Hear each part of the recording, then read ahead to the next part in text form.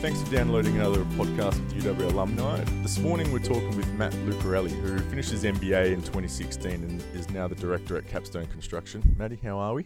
Very good, thank you. So, Matt, as director of Capstone Construction, what is it? So it's a commercial construction company, which is small builder. We focus on repeat clients.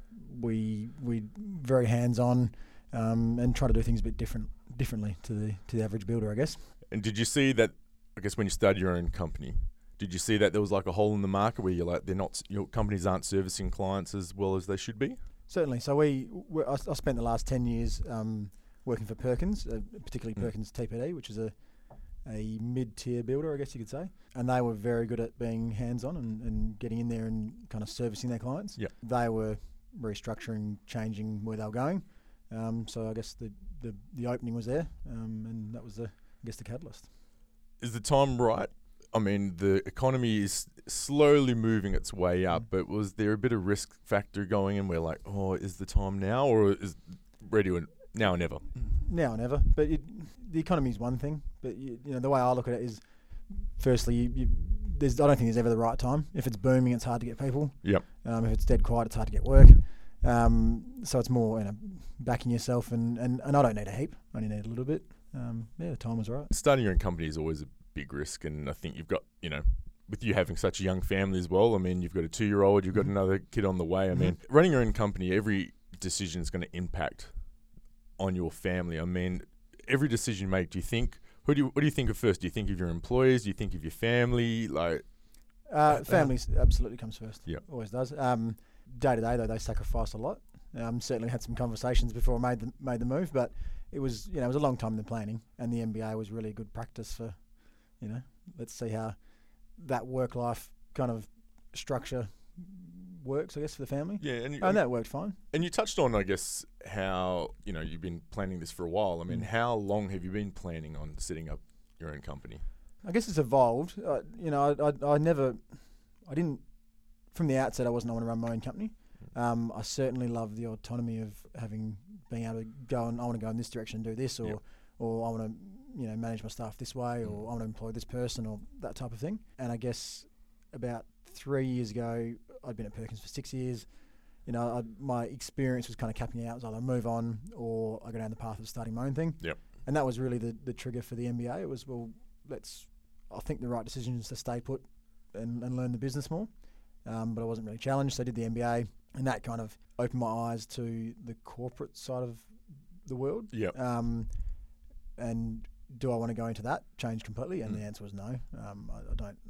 Highly structured, big organisations weren't for me. Yeah. So really, out the back of that, I thought, and this is not a criticism of other companies, but there wasn't a company I wanted to work for. So I thought, I'll try to build that one. Well, that's a big call by you saying there's not a company I want to work for, because I guess a lot of the recent grads, people that have been grads for 10, 15, 20 years, they kind of still have that mindset of like, that's a company I want to work for. Because do you think that they're maybe too afraid to start their own and take their own path? I don't think it's for everyone, and I don't think it should be. But I think people want to work for a company they want to work for, and the pay has to be right in the realm of things. Conditions have to be, they have to have the opportunities to learn. But people just want to work for a company. Generally, people want to work for a company that they like, and they want to work with people they like. And is that the type of place you're trying to create? Because Absolutely. I know, you're putting people first is such a big thing in companies.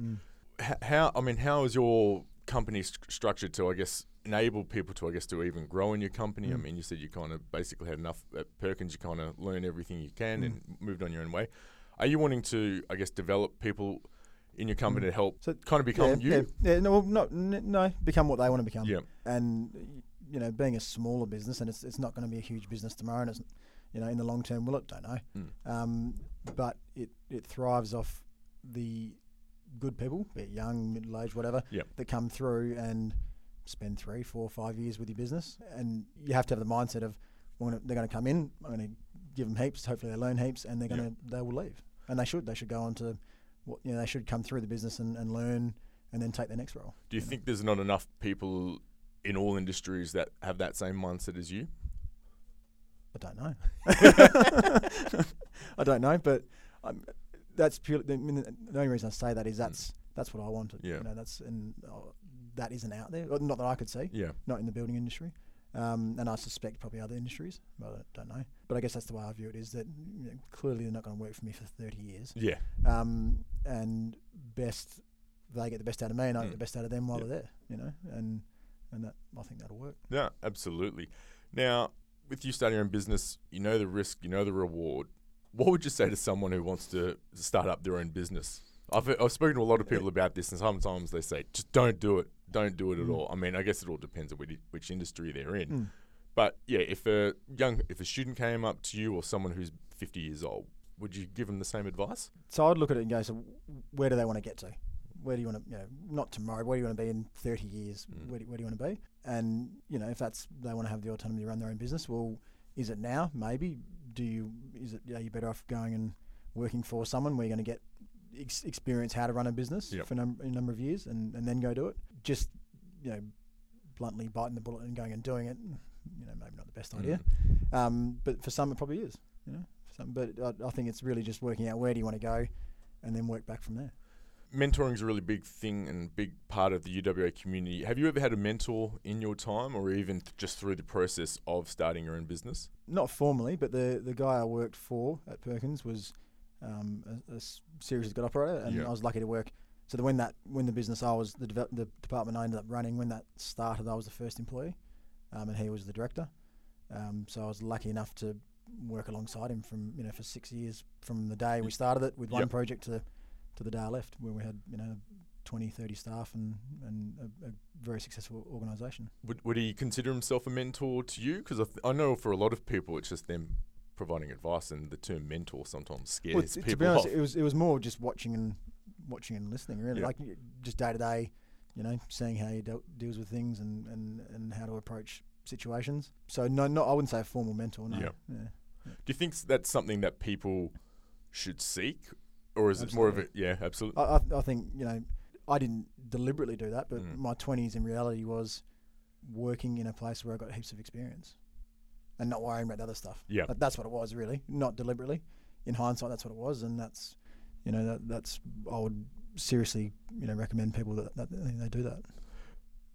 You're involved in the Perth Children's Hospital Merging Leaders in Philanthropy program. Love to find out more about that. So it was a program set up about 3 years ago. We were the first kind of group to go through it, and by the foundation, the Princess Margaret Hospital Foundation, and they wanted to encourage younger people to get involved earlier, and earlier in their career, rather than I'm 60 now, I've made my money or I've done my thing, and now I'm going to give back. So it's really just about getting younger people involved, really, and that's that I think it's working for them. I hope it is. We kind of came up with a program that was bigger than anyone had assumed we would, which is finally being rolled out this year. A huge amount of work from the foundation's team's gone into doing that.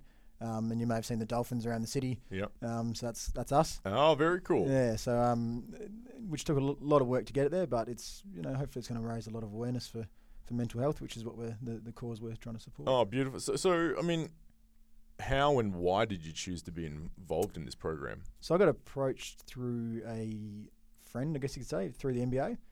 She'd been approached to be the leader of the team, I guess, through her connections in business. And I guess my philosophy generally is, yes, give it a go. Seems like a good thing to do. And I was keen to give it a crack. You seem to be someone that is always keen to say yes at opportunities that present themselves. Try to. And purely because it's just interesting to try different things, like this podcast today. Yep. It's something different. Why not?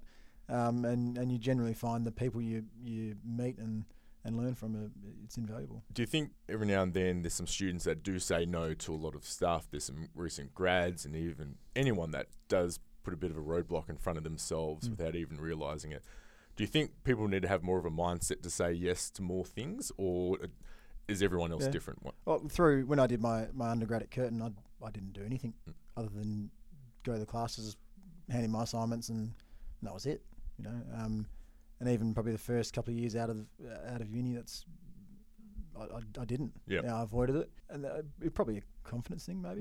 I don't know. Just feeling like who am I to go out and go to these events or whatever. But then I guess you go and you try, and it's generally worthwhile. It's interesting that you say that because you're only 30. You're involved in this Emerging Leaders program for philanthropy. I mean, not too many 30-year-olds are out there wanting to raise money for any cause. I mean, raising money is such a big taboo subject with some people. I mean, trying to raise money like for the Children's Hospital, which is such a great cause. I mean, is it easy for you to ask people for money, or is that not part of your role there? No, it is part of the role. Yeah. So personally, me talking about me being involved in it, I don't talk about it that much, to be honest, and that's just my personal preference. Yep. But going and sitting down with potential sponsors and asking them to be involved, it's not for me. The money's not for me. The support's not for me. It's for the children in the hospital. Yep. So not really. No. It's they want to be involved. Great. We're happy to take their support and help them get something out of it. Which I think they're all getting a lot out of it. The companies that have come on board, which is great. But yeah, not really. No. Okay, beautiful. Now, last question we're going to be asking everyone on this podcast. What advice would you give to a first-year student? Realise how young you are. I still try to remind myself that I'm 30. Like, it's not. There's no race. There's no rush. There's no deadline. And try to enjoy it from a point of view of, yes, there's assignments you do. Yes, there's classes you to go to, but just try and enjoy it and get involved in as much as you can. And meet as many. It's really the people that you're going to meet through your degree that are the ones that's going to be really important for you. No, that's great. That's great advice. Now, Matt, thank you so much for coming this morning and sharing a bit of your career. We're hopefully keen to follow, I guess, the journey of Capstone Construction, and hopefully we'll get you in again soon. But you can visit our website for more info on Matt, and visit our Facebook page for any updates on the upcoming podcast. But also, if you want a chance to meet Matt in person, you can meet him at the upcoming Recent Grad Crew Cafe on April 5th. Thanks, Matty. Talk to you soon. Thank you. Thank you for downloading today's podcast. Hope you enjoyed it. At UWA, we help connect alumni with each other in our university through regular events on campus across Australia and the globe. To ensure you don't miss out on events near you, make sure your contact details are up to date and follow UWA alumni on Facebook, Twitter and Instagram.